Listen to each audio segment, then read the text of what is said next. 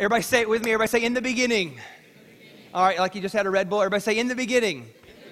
There you go. We're in a part 2 of a series called In the Beginning. Real quick, by show of hands, how many of you were not here last week? Raise your hand. You were not here last week. Wow, it's amazing from week to week. So here's what I want you to do. If you can, go get a copy of the CD last week on your way out of service, because I would love for you to kind of know what the foundation of this series is, because Genesis is a progressive layout, isn't it? It begins with this idea called creation, that God unravels the universe, and we looked at basically like, what does that mean? Was that meant to be literal? Was that actually 6 days? Was it something poetic? Was it something that was kind of symbolic? What was that? And even this is the big thing that we learned last week too, is that Genesis was not ever meant to be some scientific establishment. What it was actually meant to be was a theological establishment, because it was, listen to this, it was a counter argument to the pagan religions of its day. And we looked at it, and as a matter of fact, somebody said, Pastor, look, when you start talking all those weird names and them little gods and big gods and the monster that got cut in half, you went too fast. I said, you don't even need to know that stuff. I just was trying to get you reeled in a little bit. But so we learned that that Genesis was actually meant to be a counter argument, that it was to say, no, God is not like that. You have to remember that Genesis was written in a time period where people thought that it was okay to kill their babies to get God to answer their prayers. How many know you need to put a stop to that somehow? So it's like, no, stop doing that. That's not who God is. This is not what mankind. And so it's this big counter argument. And so you'll see all these different comparisons to the ancient religions of their day. In essence, Moses was playing on some of the words and ideas that they used in their ancient religious documents, and he would use them to say, no, God's not like that at all. And so today we're going to move forward, and I can't cover everything. This is going to be like a 5-week series. And so when you look at the progression of Genesis, you know what happens after the creation? What do you have? You have Adam and Eve. I don't want to get into that. I actually have a whole series on Adam and Eve I want to bring back and redo at some point in the future. What happens after Adam and Eve? You got Cain and Abel. We talked about that just a minute ago. After that, you have the begats. You know what I'm talking about? Bunch of weird people with weird names that seem to live for hundreds of years. You know, the begot, so begot. You have all that. Then you have the flood. Noah is covered in chaos and surrounded by basically people who are absolutely just evil. And that's what the Bible says, is that the sons of God had evil intent in their heart always. That's all kinds of bad. And so God sends a flood, and he spares one family out of it. And shortly after Noah gets off the boat, the Bible says that the earth begins to repopulate again, and it kind of lets some time lapse. But when time lapses, it doesn't really say how much, but you end up with this new story called the Tower of Babel. How many of you are familiar with the story of the Tower of Babel? Just a little bit. You've at least heard of it. That's what we're going to take a look at today. So if you have your Bible, go to Genesis chapter 11. We'll look there in just a second, and we'll pray before we begin. Let's pray now. Father, speak to us today. God, we believe that your words, they have life. They have meaning. They have something to teach us, to correct us, to guide us. God, that we can find out more of who you are and figure out what your purpose is for our lives through gleaning and reflecting from these words. So God, we don't take it lightly. These are not words out of Reader Digest. These are not words that were on the New York Times bestseller. These are words that were divinely inspired. And so God, we pray that you would speak these words into our lives today, Lord. In Jesus' name, we all said? Amen. Let's read together. Genesis chapter 11, verse number 1. The Bible says, now the whole earth had one language and one speech. And it came to pass, as they journeyed from the east, that they found a plain in the land of Shinar, and they dwelt there. And then they said to one another, come, let us make bricks and bake them thoroughly. They had brick for stone, they had asphalt for mortar, and they said, well, let us build a city for ourselves, a tower whose tops is in the heavens. Let us make a name for ourselves, lest we be scattered abroad over the face of the whole earth. But, everybody say but. But the Lord came down to see the city and the tower which the sons of men had built. And the Lord said, indeed, the people are one, and they all have one language. And this is what they begin to do. Now nothing that they purpose to do will be withheld from them. Come, let us go down and confuse their language, that they may not understand one another's speech. So the Lord scattered them abroad from over the face of all the earth, and they ceased building the city. Hence where we get the name that this was called the Tower of Babel. Now, here's what you need to know. I want to give you like a little bit of like history and a little bit of insight into what's going on here, because at first glance, you don't even really know what they did. Do you ever think of that when you think of the scripture? Like, they just were trying to build a city, God. Like, what's wrong with building a city? Why were you so anti-city building at this point in time? There's a lot of things that are going on in the story that kind of aren't really, really clear, but here's what you need to know. That life really began to spring forth from an area of the world called Mesopotamia. This is where the Tigris, the Euphrates, this is where Adam and Eve, the Garden of Eden, life began to really spring forth and spread out of this area of the world. And in this area of the world is where we now have basically Iran and Iraq and these countries. And a plain in the land of Shinar, and there they begin to build a city. This is in essence the beginning of the city of Babylon. Everybody say Babylon. Now here's what you need to know though. Now what did I tell you? That Genesis is not just meant to be some type of scientific or historical document, but it's also meant to be a counter argument for the pagan religions that were going on around them. Babylon was the central city of paganism. It was the central city of every future dominant kingdom for the next several thousand years in essence. And so the city of Babylon, this is where Nebuchadnezzar reigned. This is where the Assyrian Empire reigned. This thing was where really paganism began to spread out of. And so they're literally, the Hebrew writer here is kind of making fun of Babylon. See, the word Babylon came from two words that they pushed together, Bab and Elim, which means the gate of God. They were building a pagan temple, an idolatrous temple. And the Hebrew writer says, I'm going to let you guys know that where you've gone in your life is so off base, is so far away from where God originally wanted you to go, that you're not living at the gate of God, you're living at the gate of confusion. You got to remember, it's a counter argument. He goes, this isn't Babelim, this is Babel. And I'm going to tell you why you have that name. So again, you see all these different things. The Bible says that the earth had one language and one speech. That's kind of important. It says, come, let us bake bricks. Now this is fascinating. This is where you get into like the idea that like the author actually knows what he's talking about. See, when we look at history, you got to remember that like there's different periods of time. And if you go back far enough, you have the Stone Age, right? In essence, they called these things different ages based on the different tools and methods they used to build. So you had the Stone Age, then you had the Bronze Age. This right here is kind of like right at the end of the Stone Age, at the beginning of the Bronze Age. And so the author actually, you can tell he was literally there because all of archaeology proves this is how they built buildings. Like they didn't have this. Now in Canaan, they would use stone. But in Mesopotamia, they didn't have it. So you know what they would do? Is they would really gather mud together, make it into the shape of a brick, and then they would just let it bake in the sun.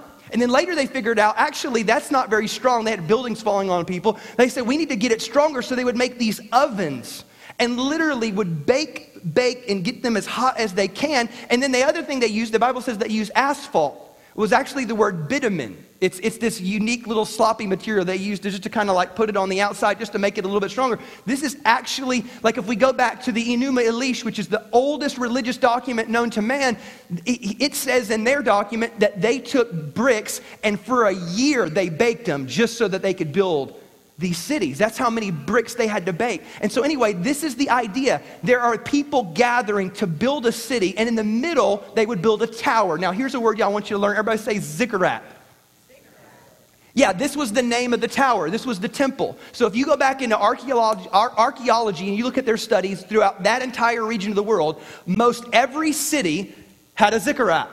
It was their temple of worship. As a matter of fact, they've excavated over 30 of these different things. Some cities had more than one. And it was the idea that we want to build a temple. And if you remember the way that they said it like this. They said that we want to build a city and a tower whose tops is in the heavens.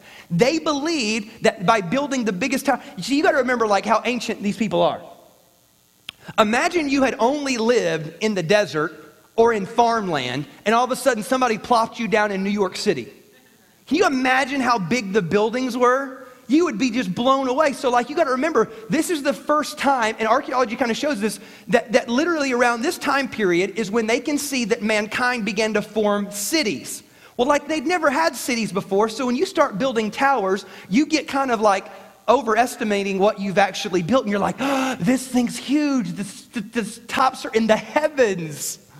Probably wasn't actually that big. But to them, it was a really, really big deal. And they were trying to build these towers to worship. Now, remember last week when I talked to you about the different gods that they served and where they all came from? And the god that they eventually landed on was the god of Marduk. And again, this is one of the gods that they would sacrifice children to, sacrifice babies to, all kinds of awful, heinous, evil, weird things that they would do. And this is the city, this is the zikkurat, the tower of worship that they're trying to build. So the Bible says that the Lord came down. Now this is interesting that he says this is because they hadn't built it yet, but this is what he says. He goes, the Lord came down. They actually believed that the temple was the place where heaven and earth met, and therefore that was where they could get the presence of God to come down. They hadn't built the tower, and the Hebrew writer again, trying to mess with their minds, saying, before you even built the tower, God was not limited to getting access to your life based on what you did. God has free reign. He can go where he wants to go, when he wants to go, however he wants to go, and he came down before your tower ever existed. So God came down to see the tower which the sons of men had built. And the Bible says that God looks at them and says, indeed, the people are one. They all have one language, and this is what they begin to do. He says, come, let us go down there and confuse their language. The idea is this, is that these people had strayed so far from what they originally knew. These people, and I almost want to say that it was just the default of the life that they lived, because you got to remember, if all you had no Bible and you had no teacher and you had no one to show you who God was, what would you think God was? The assumption is that you would look up into the sun and say, well, the sun is the most powerful thing I've ever seen, so maybe there's a sun god. And you know what we need to survive, to make crops so we can eat and live and feed our children? We need rain. So I bet there's a rain god. So we need to pray that the rain god sends the rain, and we need to make sure that the sun god sends the sun. And then there's a moon. That's at nighttime, so we'll worship the moon. And so like people just didn't know. People had no clue, and they wandered off into these weird ideas. And to try to get God to answer their prayers, they were willing to do anything. So you got to remember, I want to say how simplistic maybe some of the thinking was, or how even barbaric some of the thinking was. And God looks at this and says something fascinating. He says, I've got to go down there and stop them. So this is a story of idolatry. This is a story of saying God is nothing like that. God's not limited to your towers. God doesn't need you to kill your children. You don't want to build a zikkurat. The city of Babylon is evil, and God has tried to disrupt it. This is the historical story. And it's kind of interesting, and it's really quick, and what's fascinating is that really no other biblical author ever mentions it again. You ever notice that? Like you'll hear Noah and the boat mentioned again. You'll hear Adam and Eve mentioned again. Different Genesis stories. Obviously, we get to Abraham, Isaac, and Jacob. They are mentioned regularly, but the Tower of Babel is really never brought up in the Bible and never mentioned again. The reason why I find this story so fascinating is not all the historical stuff that's in there, and there's a little bit more, but it'd bore you. The reason why I find it so fascinating is this, is that they actually did something that God was impressed with. Did you notice that? It was as if God looked at what they did and said, wow, look at that. Look at what they did. I'm kind of impressed because what they've purposed to do in their heart will not be withheld from them unless I come down there myself. Now that's a pretty good compliment, isn't it? Like, he's so awesome, only I'm more awesome. He's so good at what he's doing, only I could go down there. It's like you know, the Niners are going to be so good, only I could stop them. You know, that kind of a thing. I have a really bad story. Can I tell y'all something? I feel like God cursed me this week because y'all know I'm a Niner fan, and I kind of poke fun at the Raiders, and I think they're terrible. My son's starting football this year. He's playing for the Raiders. So anyway, my point is that I actually looked at what God did was look at them and say, I'm kind of impressed. Like only if I come down there will I be able to stop you. And this is mind-blowing to think that this archaic, barbaric, kind of offbeat, idolatrous. Put it this way, have you ever been good at doing something bad? That's these people. Like, and I know people, I know y'all, there's a lot of you I know, like y'all used to be really, really good at doing bad stuff. Like I know some of y'all out there, you're like, man, I used to be a great drug dealer. Like I was I was organized. I had crew and men and systems, and you know, I had supply and demand working. Like, and you sound like you're a business executive, but you were a drug dealer, and you were really, really good. Don't say amen, but you were really, really good at at being bad. I know your stories. I know some of you out there like, I'm a great liar. I mean, like, there's nothing to be proud of, but like, you know, you could lie your way through anything. Other you out there, like, I know some of you who are like, you know what, man, I just have this anger issue, and I like to get into fights and just beat people up. I'm really good at beating people. These are the counseling situations I work with, so know who you're sitting near now. So, you know, think before you just take a seat. Look around. But the point is like, yeah, like I'm really good. Like I'm really good at beating people up.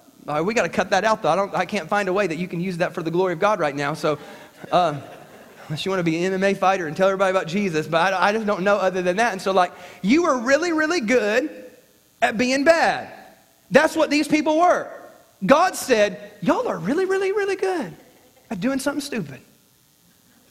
Only if I go down there will you be stopped. Which to me begs the question, what were they doing that made them so effective? And why was it that what they were doing was so good that God was impressed with them? And here's what I've discovered, that I really believe that the Tower of Babel, when you look at it from an outsider's perspective and you ask the question, what were they doing that God was so impressed with, that it literally becomes a blueprint for how to make a successful marriage, how to make a successful business, and how to make a successful church. You ready to walk down this path with me?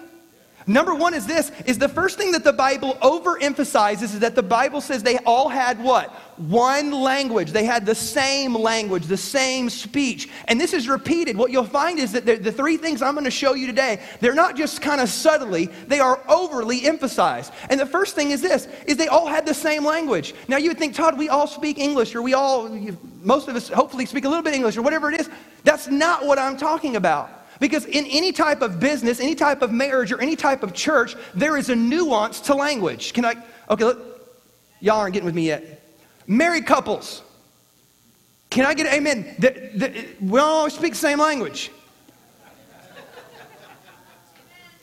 We don't. Let me give you an example. So let me explain how this works in my house. So if I say, hey, I'm going to go get Caitlin dressed and ready to go, or my wife says I'm going to go get Caitlin dressed and ready to go, they mean very different things. Like, this is what it means to my wife. It means to my wife is I'm going to go in there, I'm going to get a really cute outfit that matches, and I'm going to get matching accessories, and I'm going to make sure she uses the potty first, and she's going to have the nice shoes that match on too, and I'm going to wipe her face, because why is it that kids can't eat a sandwich around the outside? They go straight to the middle, and then they end up with jelly face this way. Like, eat a sandwich the right way. And so you got to wipe their face, and then you do their hair, and you put little butterfly clips in it, and then they're so pretty, they look like they're ready for a picture, and that's what my wife does. Okay, now I didn't know that I did this until it was pointed out to me by said master of dress and accessories. So, this is what I learned.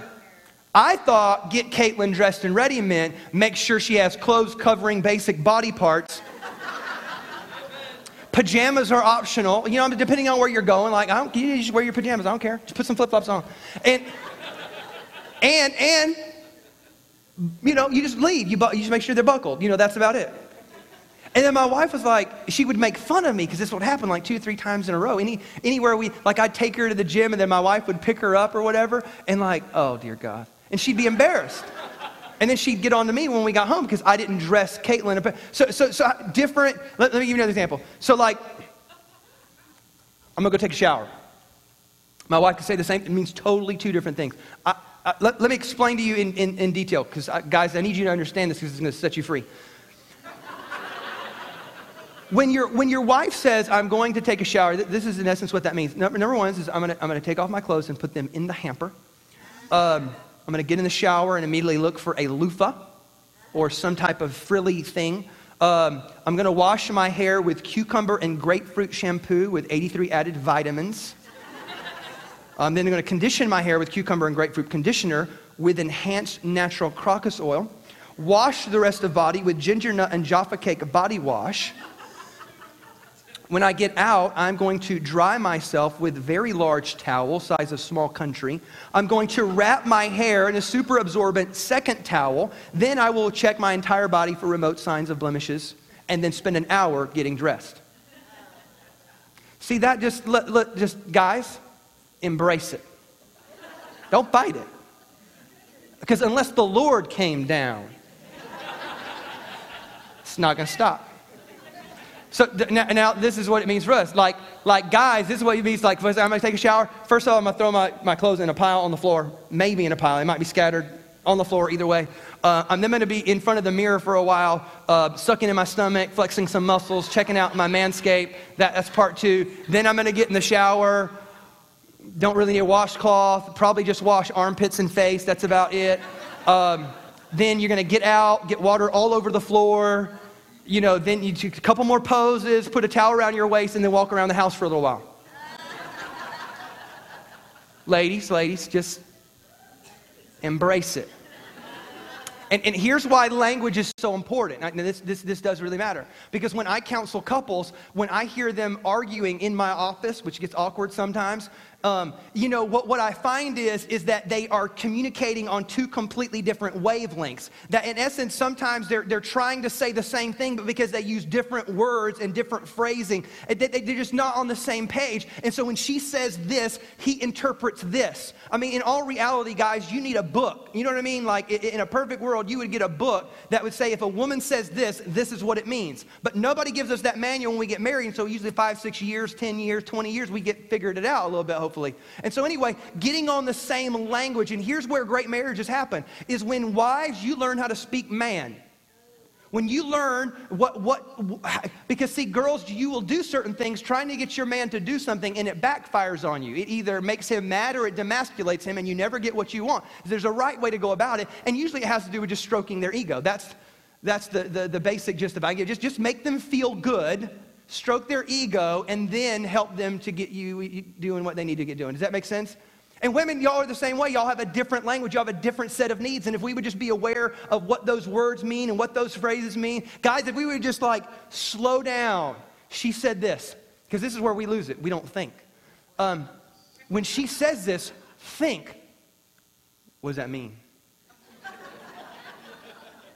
That right there is 90% of the battle. If you will just do that, you will get, in businesses, it's the same way. Great organizations, they have the same phrasing, the same terminology. They know when the boss says this is exactly what he means. They understand what their mission is, what their values are, what their main behaviors are. They know what the goals are. They understand everything to a T, and because they speak the same language, they can get on the same page really, really, really quick. Church is the same way. When you speak the same language, we all know what this means. We all know what that means. But see, here the problem lies is when you see the church on a much bigger, not the local church, but the broader, bigger church, many of us, at the end of the day, you know what I've realized? Is that most Bible-based, balanced Christian churches, you know what I realized? At the end of the day, we all want the same thing. But we argue, and we bicker, and we fight, and we nag, and we talk about one another, and we get into the weirdest debates, and we will argue about the most minutia of Scripture and get all huffy and upset just because they phrased it a little bit differently or thought of it a little bit differently, and we get all huffy and get mad, and then we have divided. Now we've got this camp and this group and this denomination, and we're not like them because we want to be more like this, and we forget that at the end of the day, we actually all started out with the same exact agenda. How did we get so far? I'll tell you what it is. Because we know that through the rest of Scripture, that the devil reads the Bible. I don't know if you know that or not. Like in Matthew chapter 4, when Satan tempts Jesus, he quotes Scripture. How do you quote Scripture? You've read it before. You thought about it. I dare you to know that the devil has read Genesis chapter 11, and he took a note from God, and he said, you know what? If I want to disrupt a marriage, if I want to disrupt a church, you know what I have to do? I have to get it to where they're not speaking the same language, because as soon as they begin to speak different languages, confusion sets in and everything begins to unravel. We need to speak the same language. So you ask yourself the question, well, what is the language? I'm telling you this, the language of the kingdom is faith. The language of the kingdom is grace. The language of the kingdom is hope. The language of the kingdom is encouragement. And how sad is it sometimes that I look around people that are in church and I think, how in the world did we become the people that are known as being mean, arrogant, and judgmental? That's not the language of the kingdom. And so because of that, the world thinks we're mean, and insiders, we're one of the only organizations on the planet Earth that eats their own. Like when one falls, we just kick them to make sure they really know that they're sinners. Like, you need to know, you need to be punished, you need to be put on probation. You can't, you're not allowed. And we get so critical of everything, and we get so kind of just nasty about everything. Where did we lose sight that the language of the kingdom was that of faith, that of grace, that of hope, that of love, and that of encouragement? And I'm telling you, this is what you begin to see when you look at how the enemy has infiltrated marriages and how he's even infiltrated the church by getting us to speak the wrong language. The language of the world is this: it's doubt, fear, and discouragement. It's doubt, fear, and discouragement. As long as I can get you keep speaking that same language, I promise you I'm going to thwart all of your plans and everything will begin to unravel. The best thing that you and I can begin to do as husband and wife and as partners in the kingdom of God is begin to try to accept and believe in each other, to speak the same language of faith and love and hope and grace. Can I get an amen out there? Amen. Number 2 is this: not only do we want same language, but the Bible also says that we want something unique in here. And it's something they say in verses 3 and 4 and so forth. It says this: come, let us make bricks. Let us make a name for ourselves. Let us build a city. You know what they had? They had the power of us.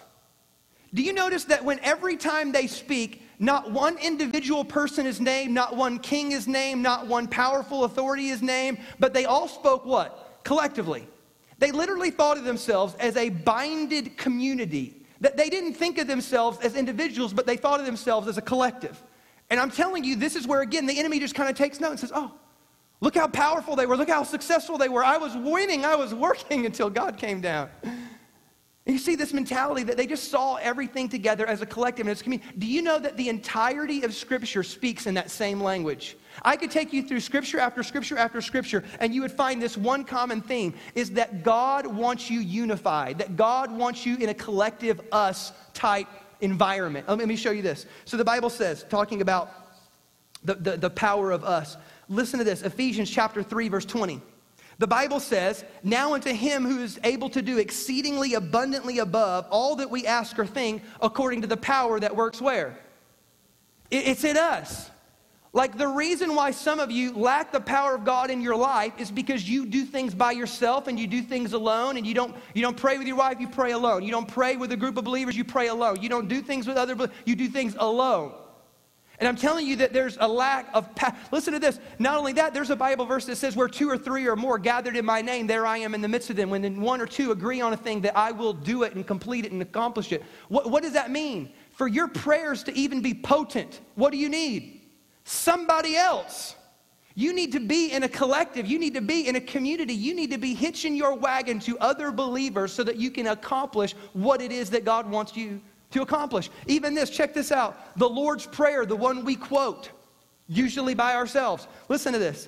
The Bible says that our Father, notice it didn't say my dad. It's like my dad. No, it's our Father. Our Father who's in heaven, hallowed be your name. Your kingdom come and your will be done on earth as it is in heaven. But as soon as we start asking for stuff, listen to this. It says, give us this day our daily bread. Forgive. Did it forgive me? We're all jacked up. That's what that means. We are all debtors in need of forgiveness. Forgive us our debts as we forgive our debtors. And lead us not into temptation, but deliver what? Us from the evil one. What you find over and over and over again is this. Is that your prayers, the power of God, getting things accomplished in the earth, they were never meant to be accomplished by individuals.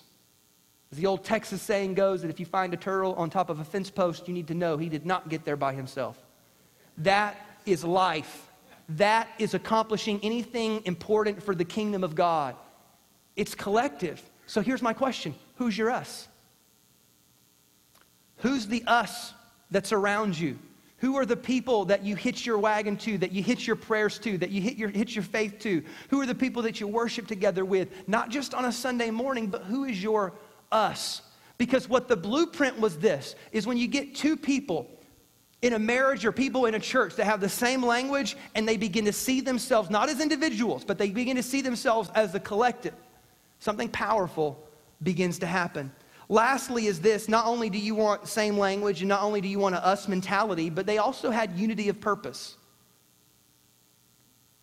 It's not enough to want to speak the same language. It's not enough even to look at yourselves as a collective, but you've got to remember that you are actually put here for a reason. You have a mission and a purpose and a destiny. You have meaning here on earth. What is that? See, as parents sometimes, or as a couple, or as a marriage couple, you don't know what your purpose is. Many times you're just kind of like wading through life trying to figure out what's next, trying to figure out where you're going with your marriage, trying to figure out where you're going with your family or with your parenting. My question is what's your purpose?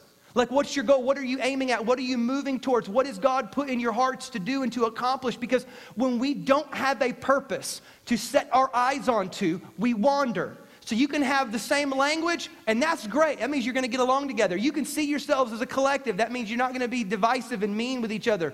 But at the end of the day, what would you have accomplished? Not a lot. You also need the unity of purpose that says, I know what God's trying to do in this church. I know what God's trying to do in this family and in this marriage. And we begin to move together now on that purpose. Listen to these words, and I'm closing soon. John chapter 17, the Bible says, Jesus is praying, he says, my prayer is not for them alone. I also pray for those who will believe in me through their message, that all of them may be what? One. Father, just as you are in me and I am in you, may they also be in us, that the world may believe that you have sent me. Did you see that? Just as, Father, I'm in you and you're in me, and just as we're one, I want them to be one, and I want them to be one in us so that the world may know. Verse 22, I have given them the glory that you gave me, that they may be one as we are one. Do you see the repetition here? I in them and you in me, may they be brought into complete unity so that the world will know that you sent me and have loved them even as you have loved me. This isn't the only place God kind of lays it out there, but he lays down this huge prayer. This is the last prayer he prays with his disciples before he goes into the Garden of Gethsemane and before he crucified and dies again, or dies and is risen again. This is it. This is his last prayer with the fellas, with the disciples, with the crew. He goes, God, I want them to be one with each other. I want them to be one with you, but there's a reason behind it. It's so that the world may know. You got to ask yourself as a church, what do we exist for? Do we really think that it's okay for us just to gather, to sit around and hug one another and sing kumbaya, pat each other on the back, and then go about our day? But could it be that God actually saved you so that you could be a part of the saving process for someone else? Could it be that God blessed you so that you could bless someone else? Could it be that God healed you so that you could bring healing to someone else? Could it be that God made you the salt of the earth, the thing that flavors the world? Could it be that God made you the light of the world, a city set on a hill that might not be hidden, so that the world may know? You've been given one simple mission here as a church, and we boiled it down. Jesus said it very, very plainly like this: I've given you a mission. It's this. It's to make disciples of all men, of all nations. That's the idea. We boiled it down to one simple phrase. We're trying to connect people to Christ. What are we about? What's our mission? We're trying to connect people to Jesus. What are we about? What are we trying to? We're trying to let the world know that God loves them. We're wanting to show the world what God is like so that they may know him as we know him. That's it. That's what we're all about. And you know what's funny is this? And I talk to pastors from all kinds of different churches and all kinds of denominations. And you know what I figured out? At the end of the day, they basically believe exactly the same thing that I believe. We're trying to help other people connect to Jesus. Every once in a while I find something that's really kooky out on the fringe. I'm not saying every church. I'm saying most Bible-believing balanced churches, they all, at the end of the day, when we sit down, we all come to that same conclusion. But how did we get so divided? How did we get so separated? You know what happened somewhere along the road? We didn't start speaking the same language. We didn't actually major on the major, which was showing the world what God was like. We began to major on the minors, and we began to look at our small differences. Do you notice that he didn't pray that we would be one in doctrine? Now, doctrine's important, don't get me wrong. I don't want us to be goofy. I don't want us to be wrong and off into some weird heresy. I don't want that. But like, Jesus' main priority was not orthodox. It was not that you have every doctrine just so. As a matter of fact, you know what he worked on more than anything? Is that you would be in unity of purpose. That was his main deal. But yet we've gotten hung up on all the little things and all the little doctrines and all the little things that we don't quite agree on and don't see eye to eye on. And I would say, wow, we've lost it. What we ought to do is take a book or take a page from the book of Genesis chapter 11 and say, you know what, as a church, we need to begin to speak the same language. We need to see ourselves as a collective, and we need to begin working towards that common goal and common mission. You know what, in your marriage, you know what I would love to see? I just live to see for husbands and wives to attempt and try and to work at speaking the same language, because I guarantee you'll like each other more if you do so. You'll begin to discover things about each other that you didn't know. You'll begin to not fight and argue. Why? Because you'll see each other as a collective, speaking the same language, trying to figure that out. And then here's the question I have for you as a marriage couple, as a family. What are you moving towards? What is your purpose? Let these truths and insights get down deep into your heart, get down deep into your mind, and begin to ask yourself the questions. Am I working towards something that's so great and so amazing that only God could stop it? Let's pray this morning. I want you to have a powerful marriage this morning. Can I say that? I want you to have a powerful family this morning. I want you to be a part of a powerful church. And today I think we saw a glimpse out of a simple story. It's only 8 verses long, and I think we saw something incredible, that these pagan people were really, really good at doing bad things. You know what my goal for you is today? Is I want you to be really, really good at doing great things. I want you to be great as sons and daughters of God. I want you to be great as moms and as dads. I want you to be great as husbands and wives. I want you to be great at being servants in the kingdom of God. I want you to be great at it. And so the next time your wife or your husband or I want you to work towards speaking the same language. I want you to unify and not divide. They're not the enemy. Those other churches, they're not the enemy. Your spouse is not the enemy. The Bible says we have one enemy, that we don't wrestle against flesh and blood, but we rather wrestle against powers and principalities and spiritual darkness in wicked places. They're not the enemy. I want you to be really, really good at doing something great. And so, Father, I pray that you would speak to us today. God, whether it's in our family, our marriage, or in our church, God, where is it that we can begin to speak the language of faith? Where is it that we can stop being harsh and critical with our words? Stop being judgmental with people, God, but rather speak the language of grace. Father, where is it that we can unify and realize we're all working towards the same goal? We might do it a little bit differently. We might even say a little bit differently. God, we're all working towards the main thing. And God, help us to keep the main thing, the main thing.